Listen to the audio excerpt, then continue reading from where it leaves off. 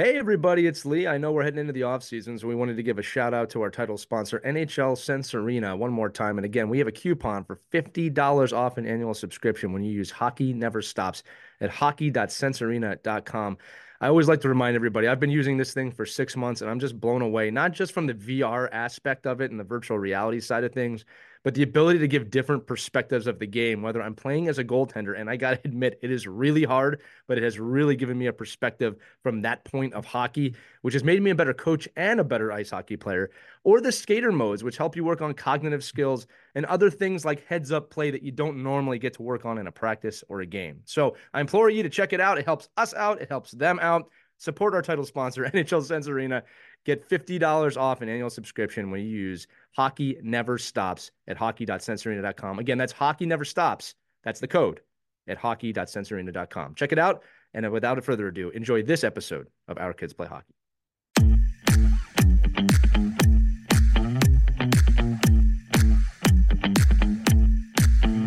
Hello, hockey friends and families around the world, and welcome to another edition of Our Kids Play Hockey. Today is a special goalies edition, but even if your kid is not a goalie, this is going to be one you'll want to listen to, as we are going to dive into goalie culture and give some incredible insight into how goalies fit on your team, both on and off the ice. So please listen to this, even if you're not a goalie. And seeing how Mike and I are not goalies, we've invited an expert in goalie coaching today with us. He's an expert of a person as well. Coach Mike Shelley is with us today. Mike is a level 5 coach with a gold certification in goalie coaching and has worked with a plethora of professional goaltending coaches throughout his career. He is currently the associate head coach and goaltending coach for the Potomac Patriots Premier and Elite Junior teams, in addition to being the owner and founder of Patriot Goaltending, which, as he puts it, wants to put a smile behind every mask, and much, much more. But that was a cool saying, and I wanted to say it.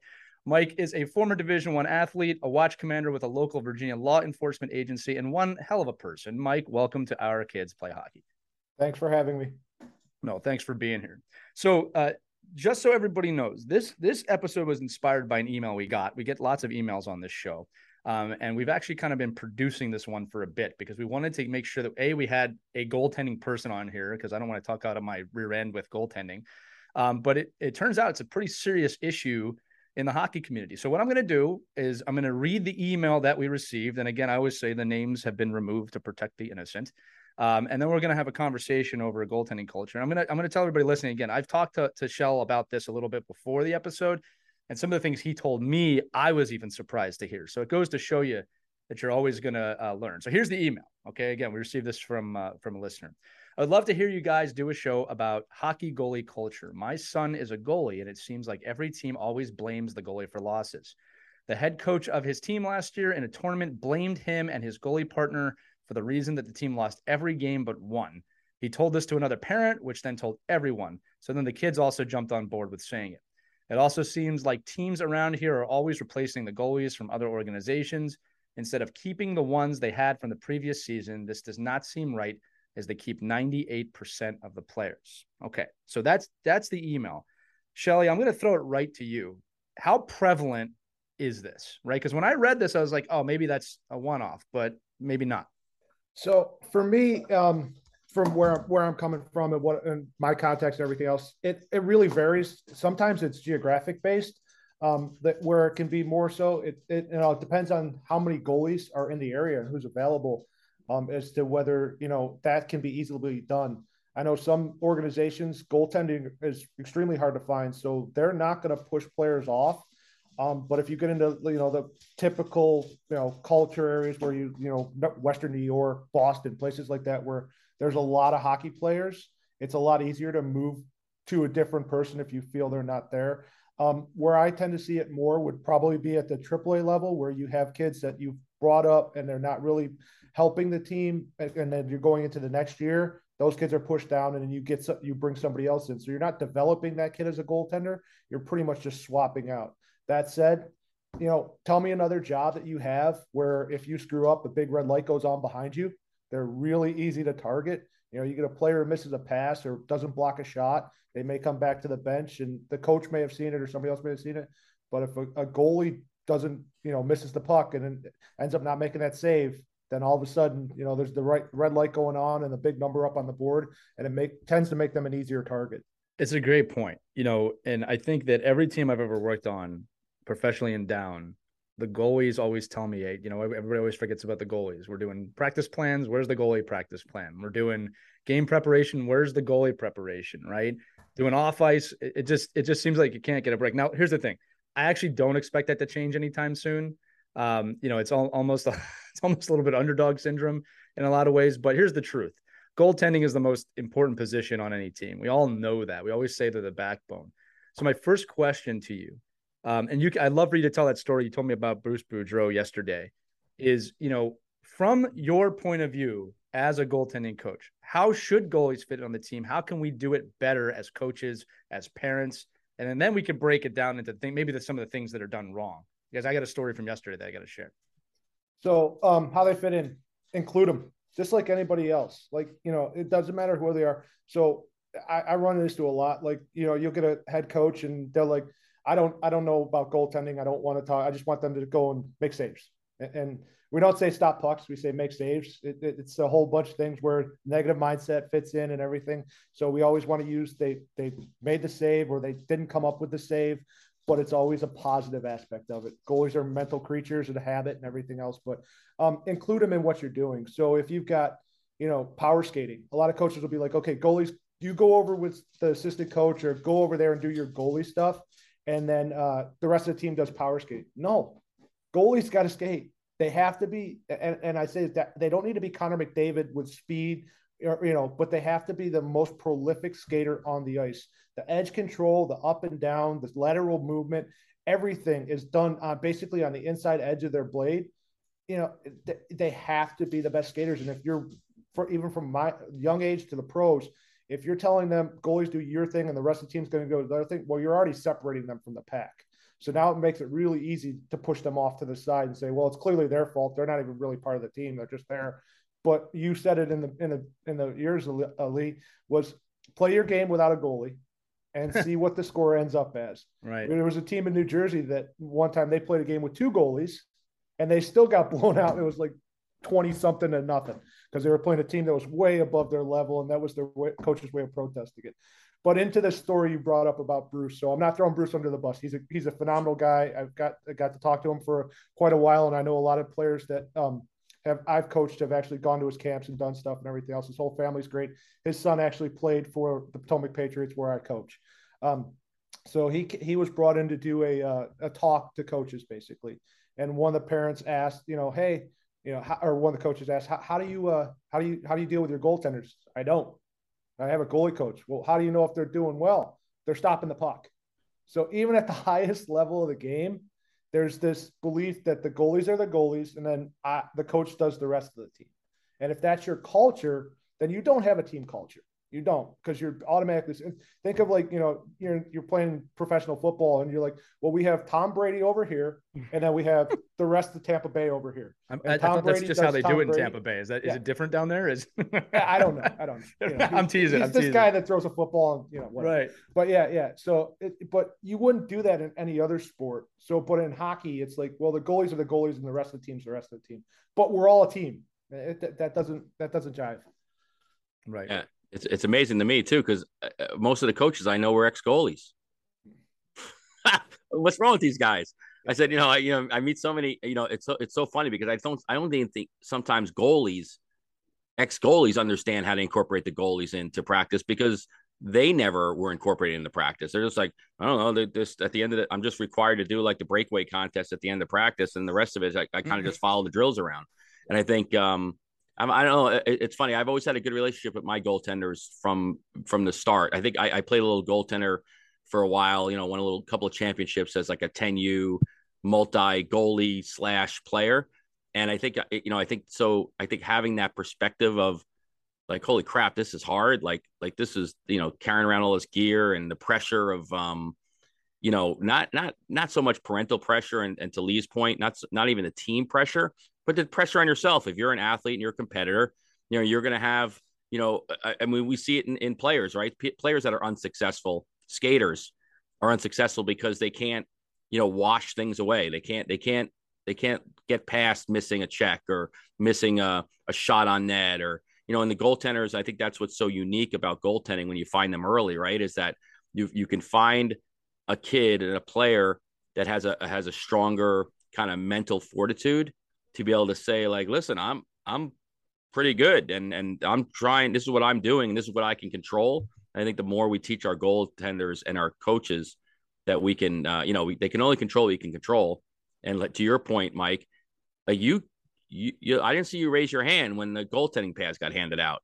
So I think it's, I think it's just we have to be conscious of what kids we put in the net, and exactly. I was at A-level 5 up in a USA Hockey program up in Lake Placid a couple of years ago, and Mike Richter and John Van Beesbrook were the two guest speakers. Oh, you were that one? Yeah, I was there. Wow. Yeah. Oh, yeah. so you guys have been in the same room before. Yeah. So, and they made that point, right? These are not goaltenders are not the weirdos in the corner that need to be shunned. Yes, do they have different routines sometimes, and maybe they want to warm up differently or listen to different music or focus differently before a game.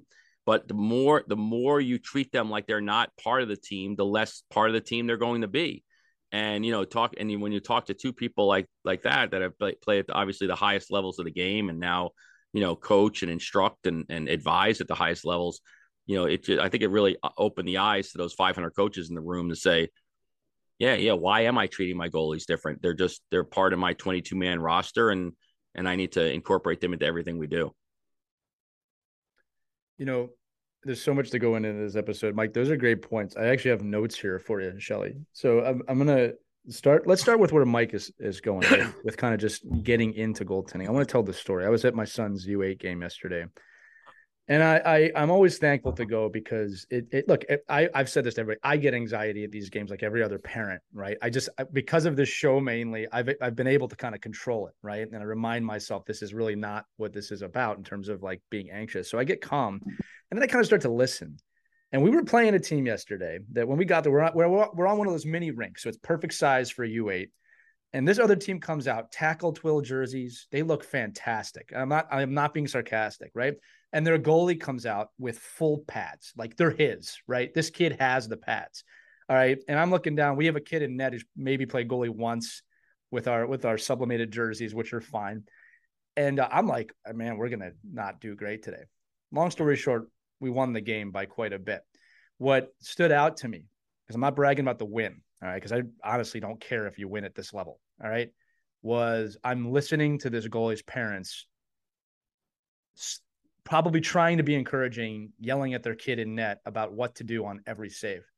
And I'm like, this kid's not going to be a goalie long if this is the way they're going to do this, right? So here, this leads to the question. I was kind of taken aback by it. It's like, what are you doing? This kid and he looks like Mike Richter and all his pads.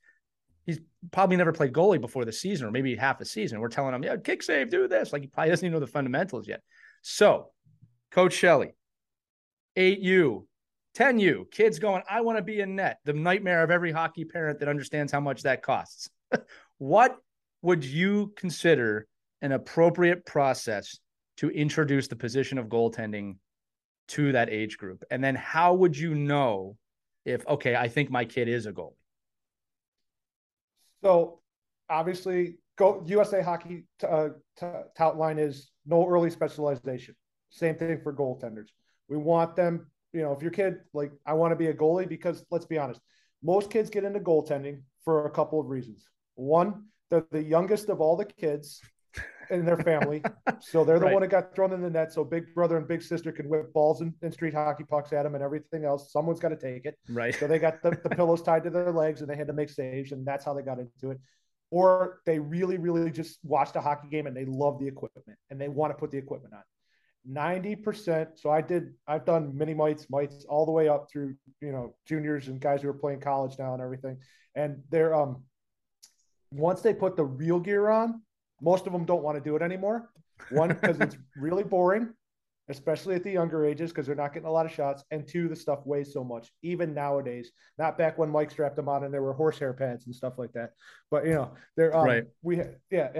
So the pads are not like, once you get over that, it's usually about a 1 to 2 times that they actually do it. and then and then they don't. As an organization, and I'm not pitching anything over over another one, but like Vaughn and Pure Hockey have like a quick release set where the pads just slide over the top of their regular shin guards, and they have a padded shirt. The kids put them on. They wear their normal gloves. That's good for the early ages because those kids can experience that and see if there's really like any inclination to go towards being a goaltender. They still need to skate out. Like I have two goalies that, my son is an extremely high level goalie. And Lee, you met him when you were down with us. I did. And then my daughter also plays, and she plays on a girls team, travel, and she's another goalie. And so neither of them got to early specialize. They had to skate out. I wouldn't let them do it. And it was like, nope, you're going to do this. And those kids will gravitate to that. If they're naturally, I say this, and this isn't anything against any other players. I think goalies are the smartest kids on the team because they have to understand math. They have to be patient. They have to understand the dynamic.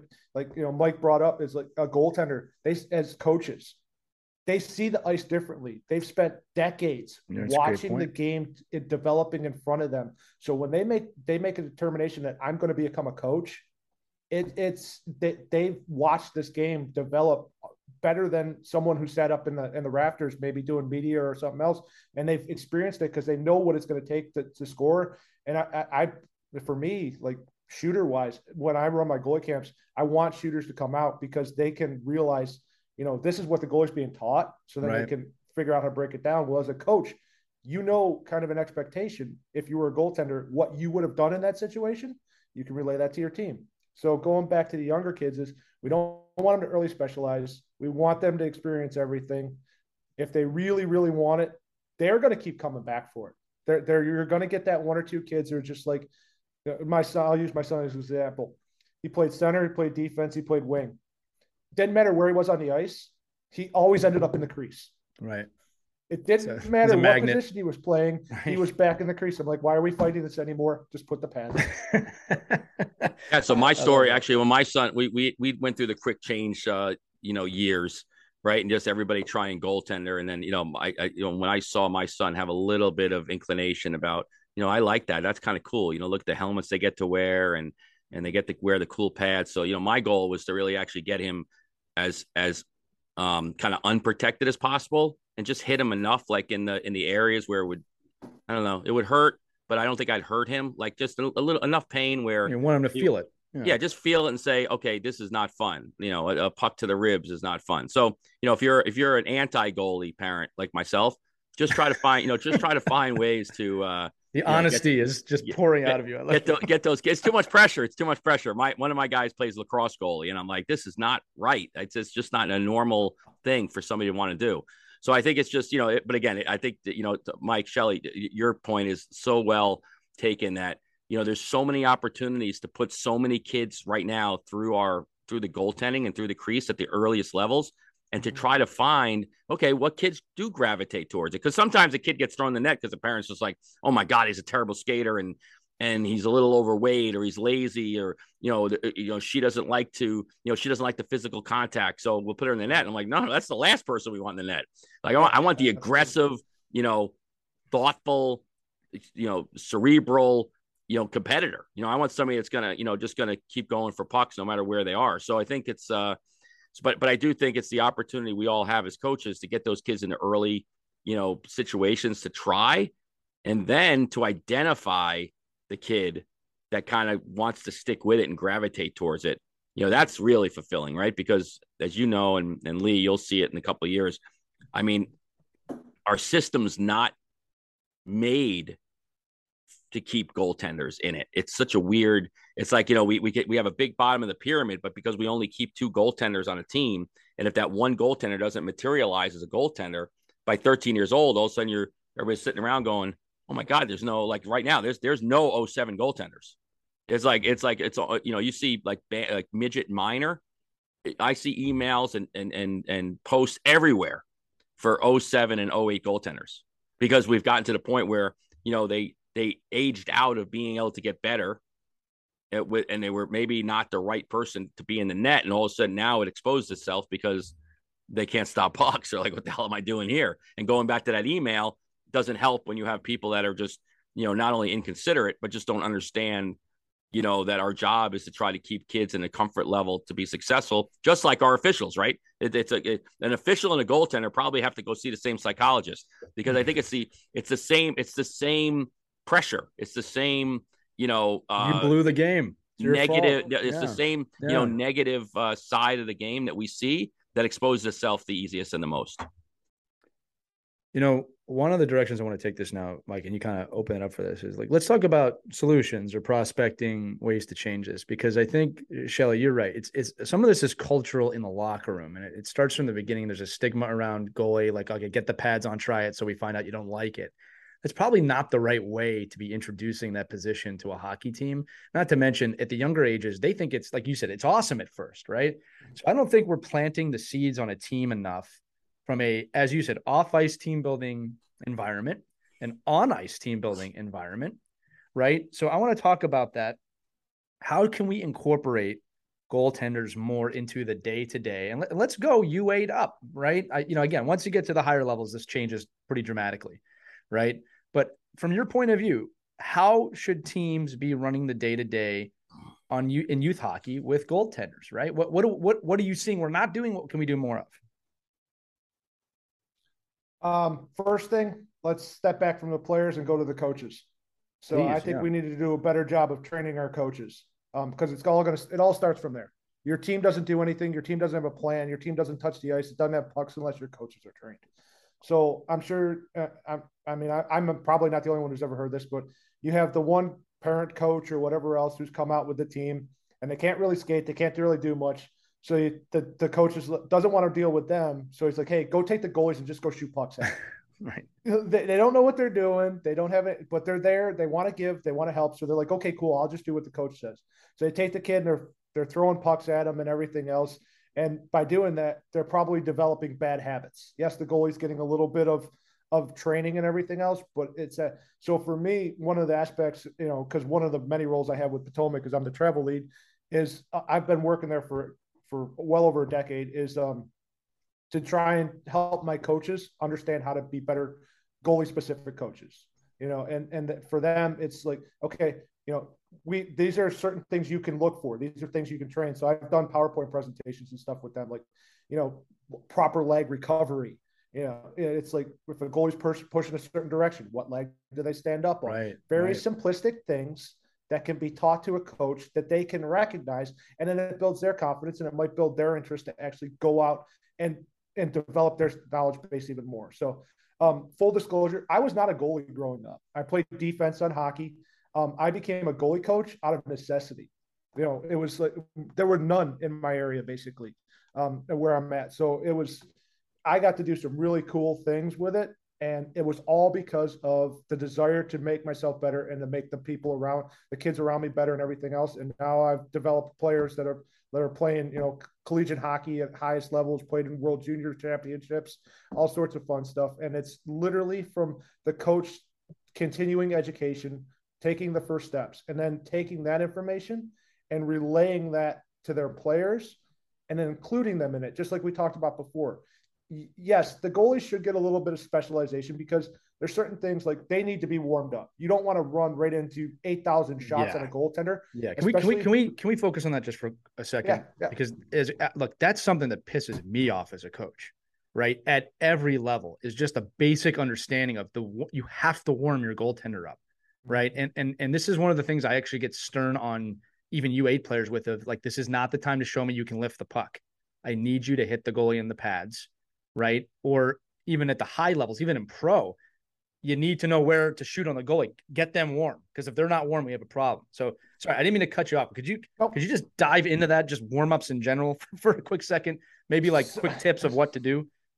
So I have a couple of drills that I absolutely despise for multiple reasons, but one of them is like a 3-cone drill where they're like, one low in the zone, one mid in the zone, one at the blue line. And it's just 1, 2, 3 shots. And the goalie has no chance to recover. They have no chance to recover whatsoever. Or if your first thing out of the gate is slot line plays, backdoor tip-ins, things like that, where the goalie's having to push across it's like 650 pounds of pressure every time they butterfly on their kneecaps and ankles.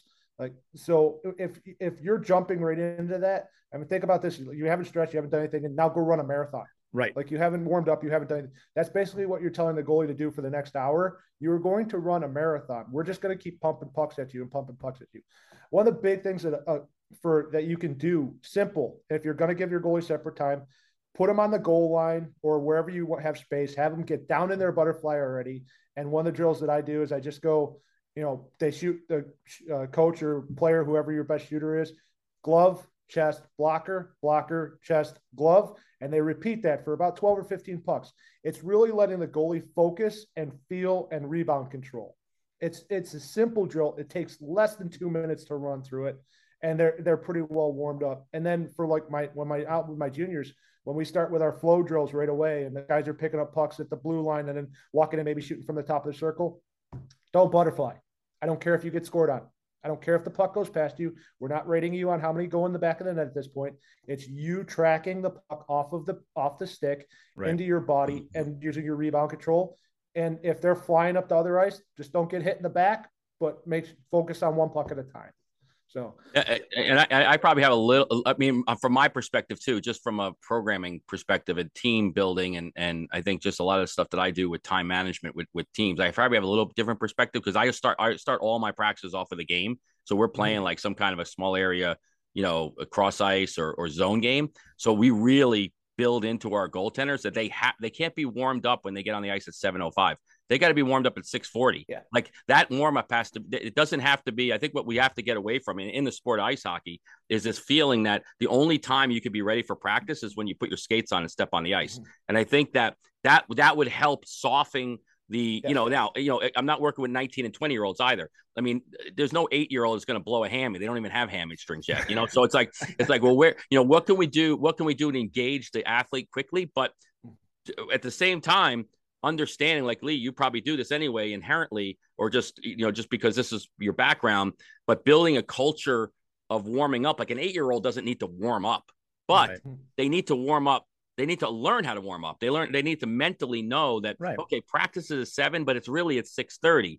And how I'm preparing to get on the ice is all part of how I practice. Like even now with the organizations I work with, I've gotten them to all be in the mode that you never list the time practice starts on the time you get on the ice. The practice starts when practice starts. Right. So if your ice is 7 to 8, your practice is probably 6:30 to 8:15. And cool down and warm up. And like it's just a bad culture we have in hockey because you don't see players, and parents, like they're like, oh, don't worry, he'll be there for practice at 7. No, well, practice starts at 6:30. Like the fact that I have to spend 15 minutes warming you up is taking away from this valuable resource that we have.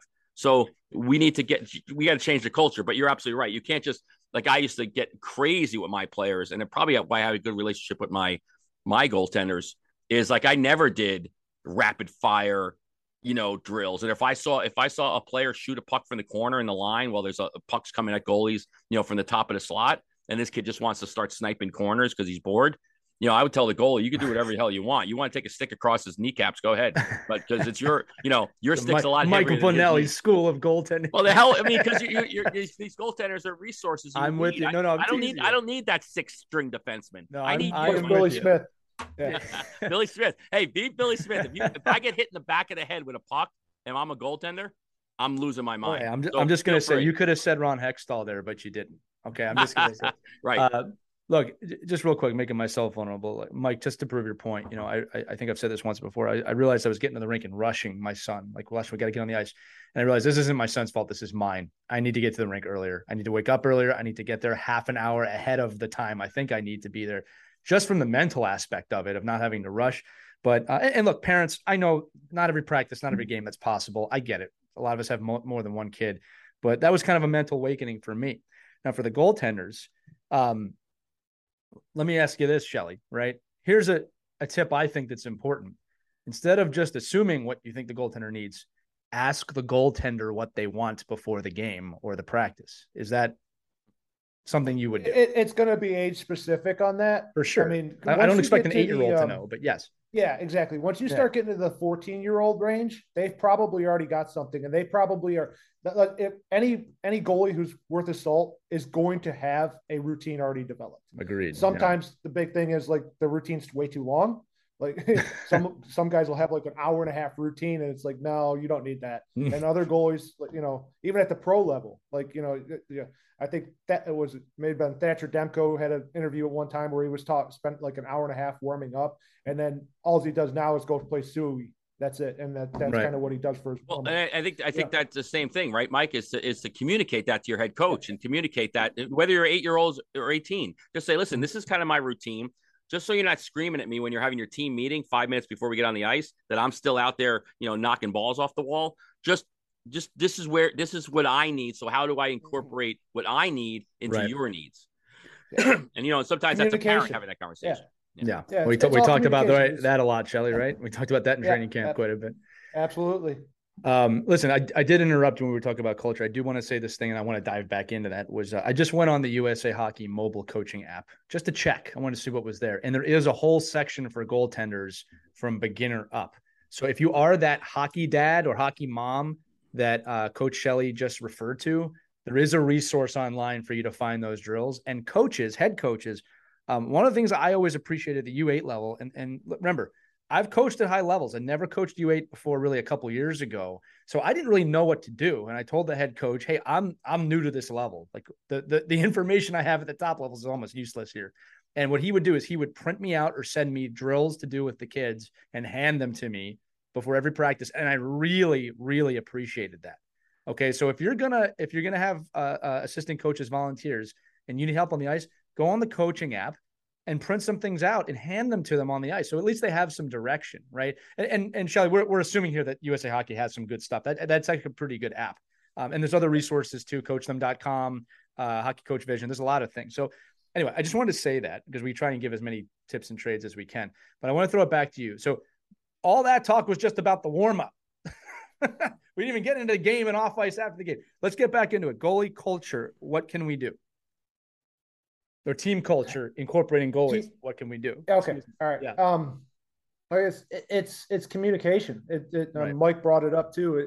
There has to be, you can't. The authoritarian coach is gone, or at least should be gone. Right.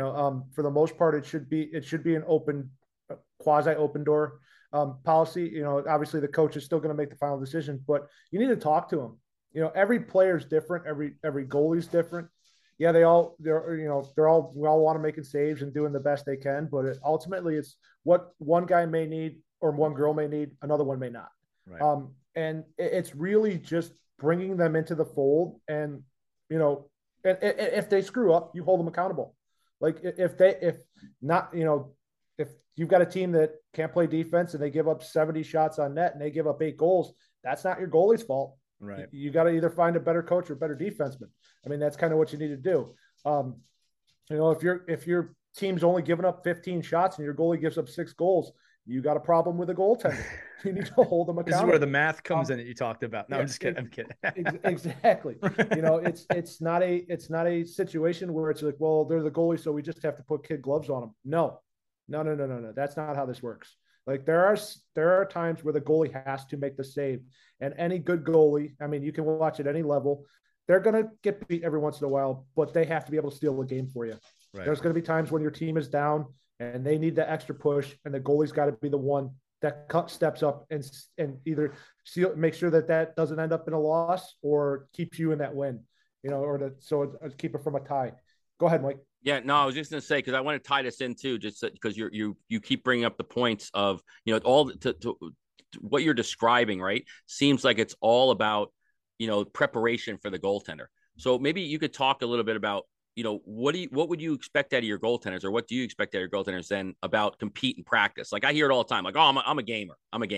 Like, and I the goaltenders I love are the ones that they want to kill somebody in practice if they give up 2 or 3 goals in a game. Like and then finding. So I have a 2-part question. Number one is, how do you build that competitiveness in a goaltender themselves? And then do you like would you rather see, and this is how I advise the kids I work with, like I want to see a good goaltender be matched up with a good goaltender. Like I don't want the starter and then the crappy kid who's never going to push this other kid. Like if you're in a situation where, well, I'm the starter and then you're just kind of here to play when I get hurt, or I got to go to a birthday party, then I just don't think that builds any kind of anything for the quote unquote better goaltender.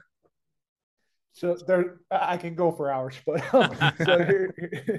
so basically, you're 100% correct. I don't like the, we have a 1 and a 2 or whatever it may be. You should have on a team, and yes, this is going to vary. If you've got UH, U10s or lower A, upper A, things like that. If we're talking higher end, we're talking in my juniors, college, AAA, those kind of things. You should never have a 1-2. You should have a 1A and a 1B. In other words, any day, one can be A and one can be B. If those kids are not there pushing each other, you did a bad job recruiting. All right, you did a bad job recruiting your players or developing your players and bringing them in. So at the junior level, we have my program. We have 2 teams. We have an elite team and we have a premier team. My expectation is we bring in 6 goaltenders. All right, 3 assigned to each team. Those goalies there are to compete against. Yes, they want to work together. They're going to build their own little group, their own little niche, but they are pushing each other every day because it's, the decisions are made almost daily as to who's going to play based off of who did the best, right, and who brings the best aspect to the team. And, there's lots of nuances at the higher level, like Lee be able to speak to, is when you're deciding which goalie is playing, well, it may be that, but this goalie here has a way better record against the team that we're playing against. So he's going to go or she's going to go versus the other goalie who technically may be a little bit more skilled, but they don't have their record that the other ones did. Yeah.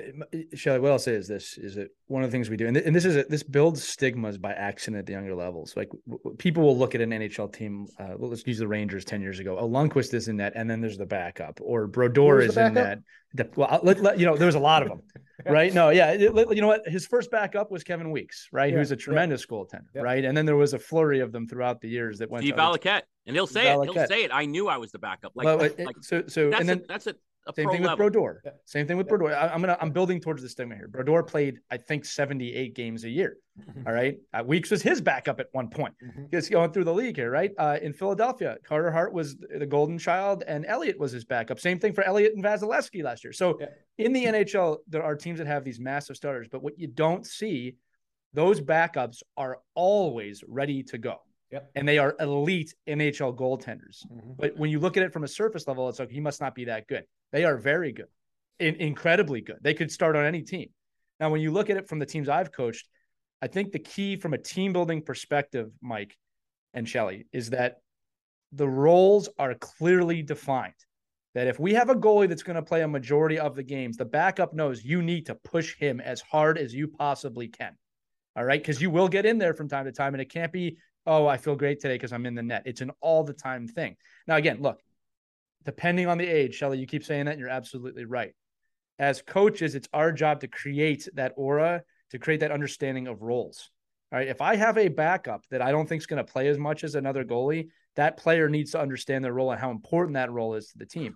I'll equate this another way. And this is one that I don't think enough coaches do. Great goalies create better shooters. Great shooters create better goalies. Right? If you have a great goalie, that's an opportunity for your team to learn how to shoot. And it's an opportunity for them to get better. And adversely, if you have a goaltender that's struggling a little bit, your good shooters should be trying to help them, not sniping top right because they can. All right. That's one of those things that's underutilized in teams. All right. So I always say that too, in terms of like warmups. We just talked about warmups, warm your goalie up, but always go for the rebound if you're a skater. And I have this understanding with my goalies, you do not need to save the rebound if you are not in a position to do that in a warmup. All right. If that's not activated yet, I want the skaters to know to go for the rebound because I want that muscle memory built. And there's an understanding on the goaltender. If you're warming up, hey, just make the save, do what you're comfortable with until it's time to make the rebound save. That's up to the goaltending coach, or that's up to the goalie. Right. Well, Lee, and I think that's where Mike comes in too, where his educational piece, right?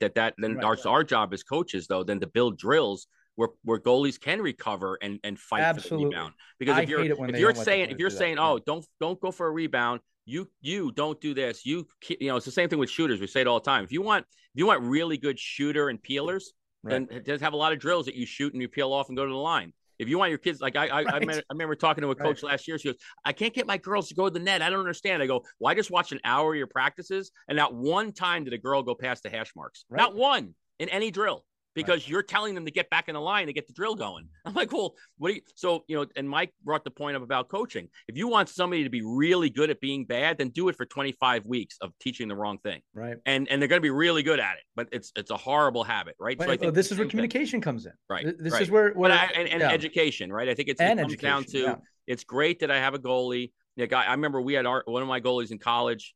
I'd have to tell him, I'm like, listen, my practice, I said, I got to get you out of the net here on these drills because they couldn't score on them. So the kids are like, I can't, the kids feel like they're the worst players in the world because they're like, this kid will not stop competing. Like he will not allow a puck in the net. And I'm like, I got very fragile kids over here. They need to score. They need to see that the puck got past something. So, it's the same thing. It's just knowing your personnel, knowing your goaltenders, knowing who fits in where.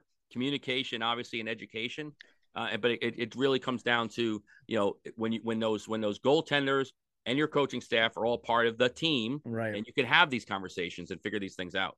I think a key word there, Mike, is the word knowing. And listen, again, Mike, Shelley, and I were just part of this training camp, right? And we talked about consciousness enough of it. You got to know, you got to kind of be conscious to these things, and then you can start to implement things. And most likely you're not going to be great at first, and that's okay. Right. But, Shelley, I want to turn this conversation kind of based on this too, a little bit, because I think there's a mental aspect to goaltending, a mental fitness aspect. And you started the whole episode with it. It is the only job that when you don't do it great, a red light goes on, and at the top level, 20,000 people boo you every time. Right. And then you maybe make a great save, which means you were most likely out of position in the first place, which nobody seems to understand. Right. And you got to do that. So talk to me about mental fortitude in this position. How do you construct that? There is a total stigma that the goaltending or goaltenders are the weird ones on the team. We talked to Mike McKenna, who's played goaltender everywhere, right? And he said that that's a BS stigma. Like, and he said kids actually buy into it in the position. Like, I got to be the weird kid on the team. Well, he's weird. He is weird. No, I'm kidding. I'm just joking. I'm joking. I hope he's listening. But I want to talk about that, like the mental fitness, because I think there is, just to turn it positive, like you said, there's a massive opportunity in that position to teach life skills. We always say create better people, you'll create better players. Goaltenders have to be the most intestinal fortitude of any other player on the team, right? So how do you go about developing that? Advice for parents, so forth and so on. So no matter what I as a coach do, and I'm going to start with the younger groups and I'll work way up because it's just easier. The car ride home will kill anything that I try and do with a goaltender. The car ride home will kill anything I try to do with a goaltender.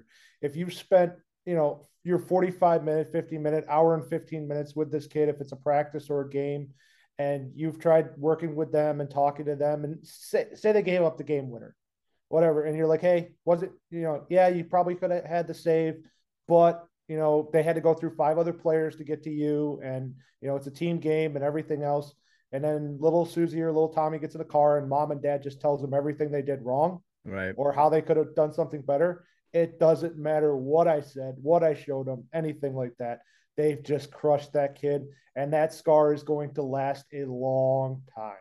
Or the other way, right, Mike? Then the parents are like, your team sucks in front of you. They can't play. The D stink. The coach doesn't know what he's doing. 100%. So, don't worry about it. It's not your fault. I want to say this too, to support you on this. Okay.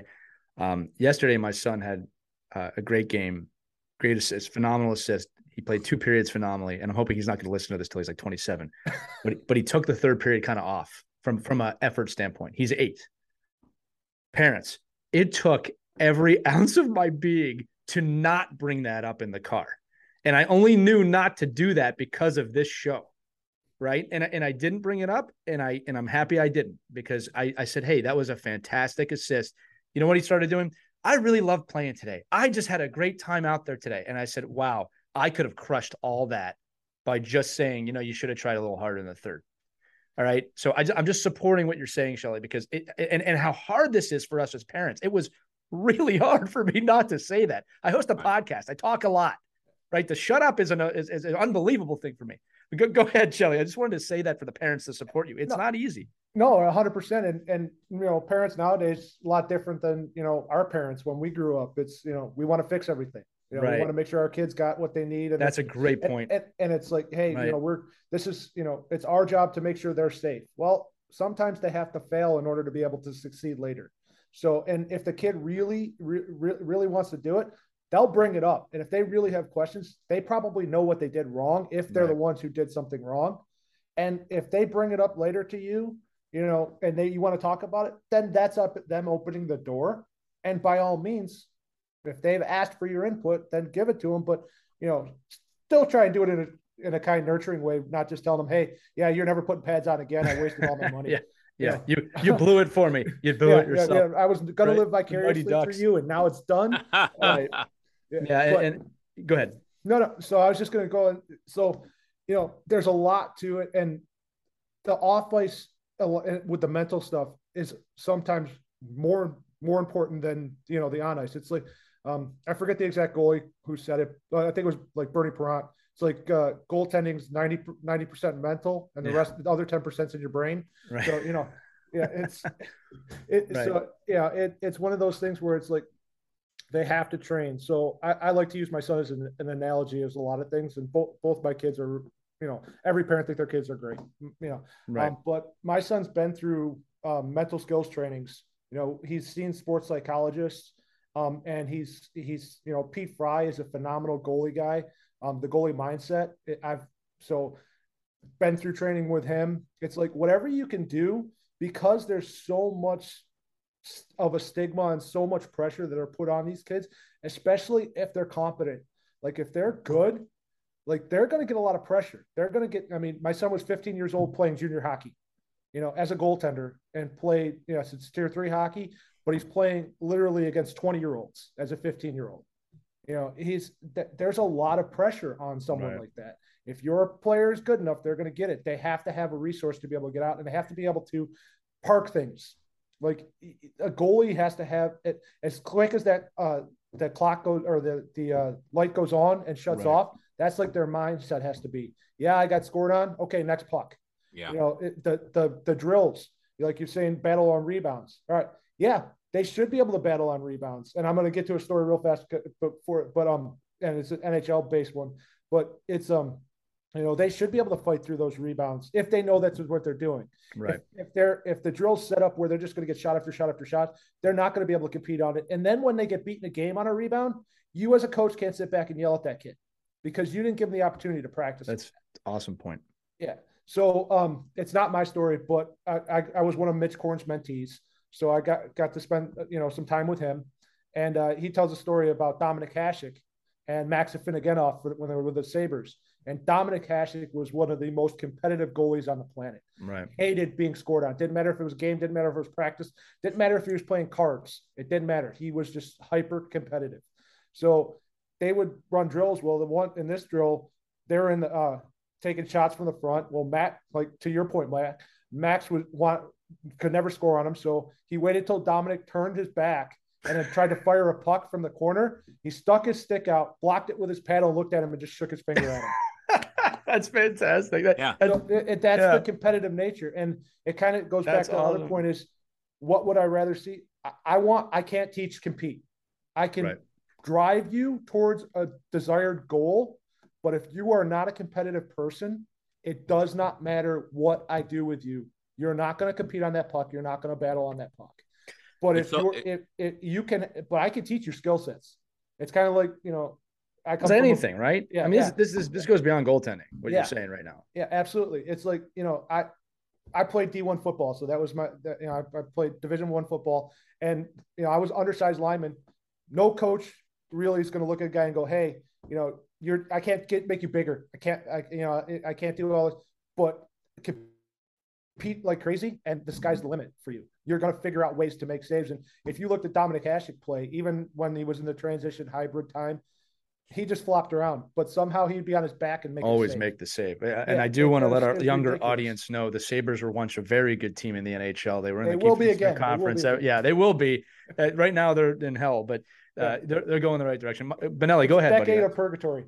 Yeah, no. I was just going to say, like, that's one of the pieces of the evaluation tools that I really depend on from goaltending coaches and goaltending, you know, developers, right? Is when you're doing a tryout or you're scouting a kid, And you're like, well, listen, I can see he's good. He's playing at a good level. He's a good AAA goalie, but will he compete? Like, will he make my players in practice crazy because of his competition level? That's what I want. I can find a lot of good goaltenders. I'll find guys that can stop the puck, but I want to know, like, is he always wired to be competing? Because if he doesn't have, and that's at any athlete, like that's anybody, right?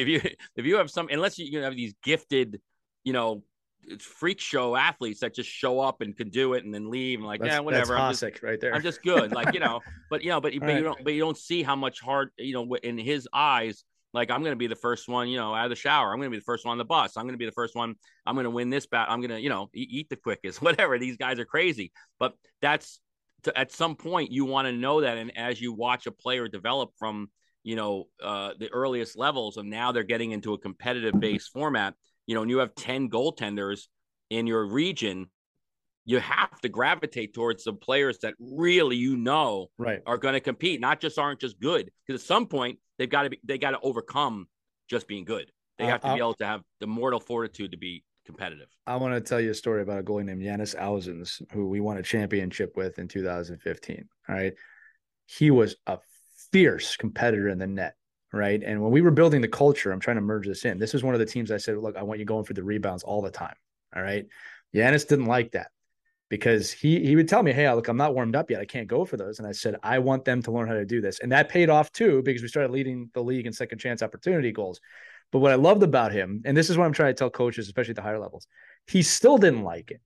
And I was okay with that because I'll tell you what, when he was activated to go for the rebounds, it was 8 times harder for them to score on him because he was so mad that I was letting them do it in that warm-up period. And here's the thing. We became the best in the league at that, and he didn't give up many second chance opportunities. Now, I'm not saying this is because I instituted that. These are all competitors. My point is, in the culture, I communicated my expectations clearly, right? I wasn't trying to make Janis upset, all right? I want them to go for the rebounds for this reason. I understand you don't like it. I'm still going to have them do that. Compete when it's time. Create the culture in the locker room of understanding. From U8 up in warm-ups, I always don't hit your goalie in the crotch and in the helmet. All right? Don't go for the top right. Hit him or her in the pads, or understand how to warm them up the correct way. All right? I do this in adult league, and my goaltender loves me for it. Right? It's just kind of ridiculous sometimes. Shelly, I just want to keep an eye on the clock because I've been writing a ton of notes, man. This has been a fantastic episode. There's so much insight here. Here's a kind of a question I think is really important. What should a parent say to their son or daughter as a goaltender before they go into the rink? Do your best and have fun. That's what I tell my kids all the time. Love it. Like, I don't care what the score is. I don't care what happens else. If you've done your best and you're having fun doing it, you're golden. It will be fine. Like, because if they're enjoying what they're doing, they're going to compete hard. They're going to work their butt off, and do their best. So if they've brought we're all human. Some days we're sick. Some days we got mental anguish. Some days we're at the top of our game. You know what? They're in the zone. That day's going to look a lot different than their best on that low day. But as long as they've left everything out there, how can you be upset with that? How can you be upset with that as a coach? How can you be upset with it as a parent? How can you be upset as a player? Yeah, you may be a little let down, but you can at least look at the mirror and be like, okay, you know what? There's nothing else I could have done. I left everything I could on the ice. I did everything I could for my team because it's a team game, right? This isn't wrestling. This isn't swimming. We're relying upon other people. We're relying on our coaches.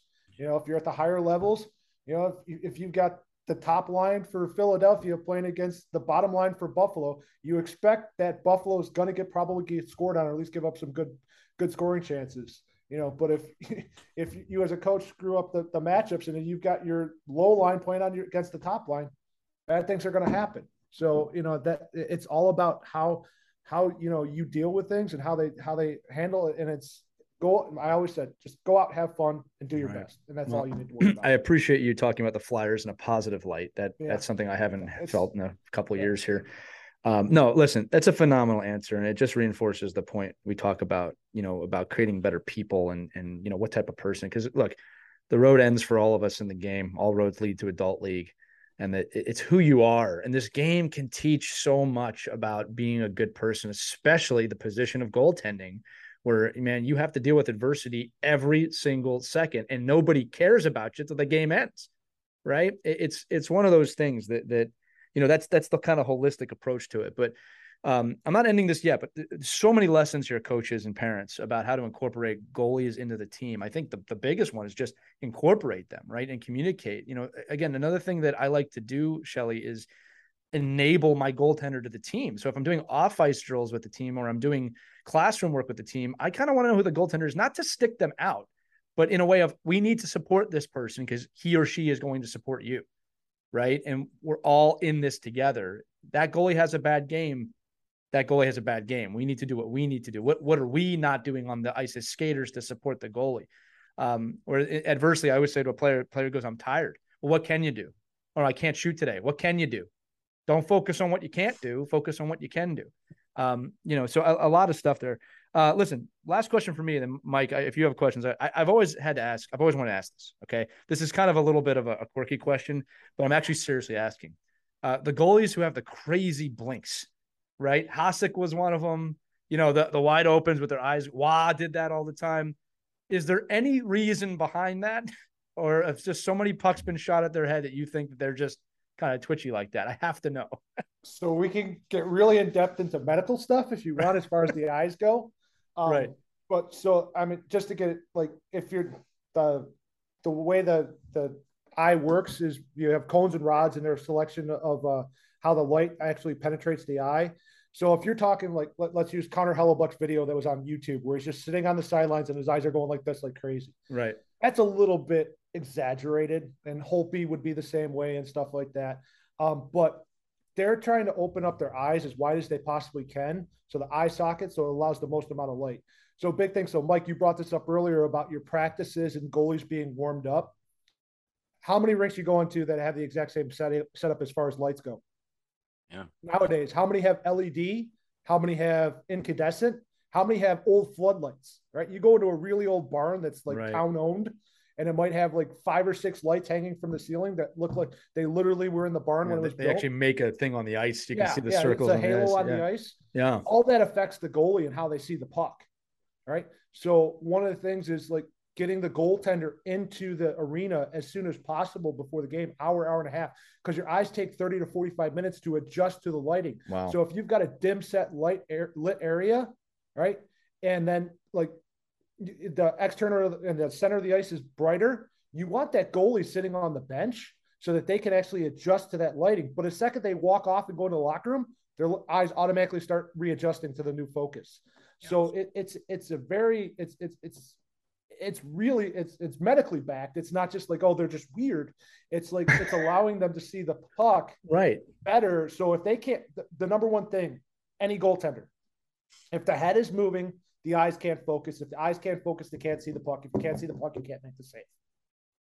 Pretty simple. Man, I'll be honest with you. I was not expecting that in depth of an answer, and that was a fantastic answer. Yeah. So it all starts from the head. I teach all my goalies. It's like skating. Most we talk to some guys. Well, I teach skating. How they're out on their heads. Well, how's your head? Is your head off to the side? Well, then your whole body's going off to the side, and so are your feet.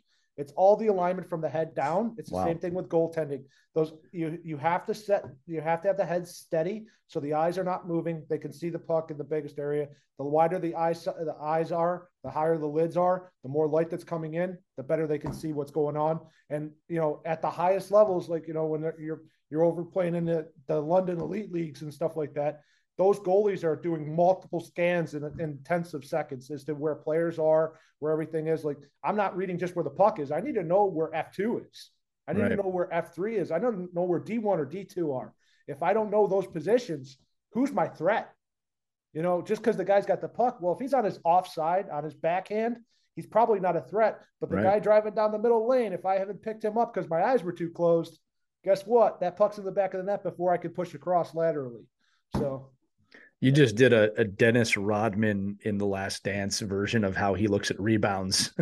For those of you who've seen that, well, that was a phenomenal answer. Movie, or a great documentary. Yeah, for those of you Bill Nye Science Guy fans, now that was unbelievable. Benelli, I'm going to throw it to you for any final questions. I'll tell you this too, Mike. We're going to have you back. We might have to start doing some goaltending episodes just to have a regular once a month thing. Go ahead, Mike.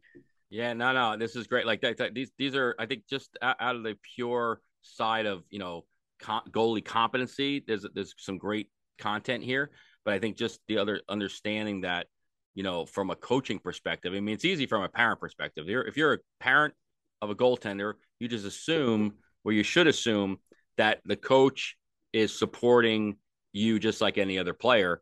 But our job now, from the coaching education side, is to try to teach these coaches how to incorporate that player into the realm. And I think we, as parents, we all just join teams saying, well, I don't know, I just assume that the coach probably knows everything about stick handling and face-offs and goaltending and power play, but a lot of us don't, right? A lot of coaches get into it for various different reasons and have different specialties.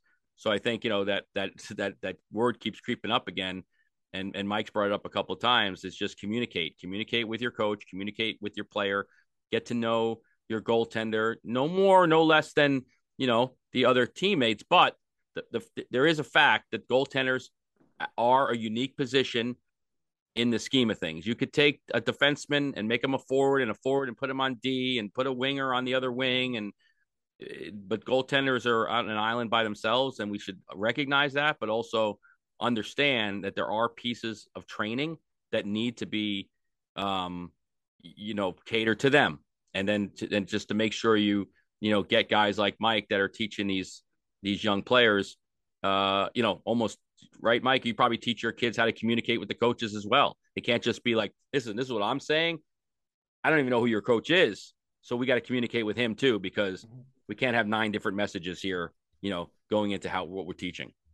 And this isn't a knock on the coaches or anything, but one of the things I'll say to my kids at my camps when I'll have like 30 some goalies in there or whatever, I'll tell them, I say, listen, you guys have probably more knowledge base on this position than some of your coaches. And you need to be able to talk to them and communicate to them and say, hey, coach, I want you to come help me out. Can we work on this? Right. That I've worked, so a lot of these guys, and I have them, but you have guys now who you didn't have 15 or 20 years ago where they have goalie coaches.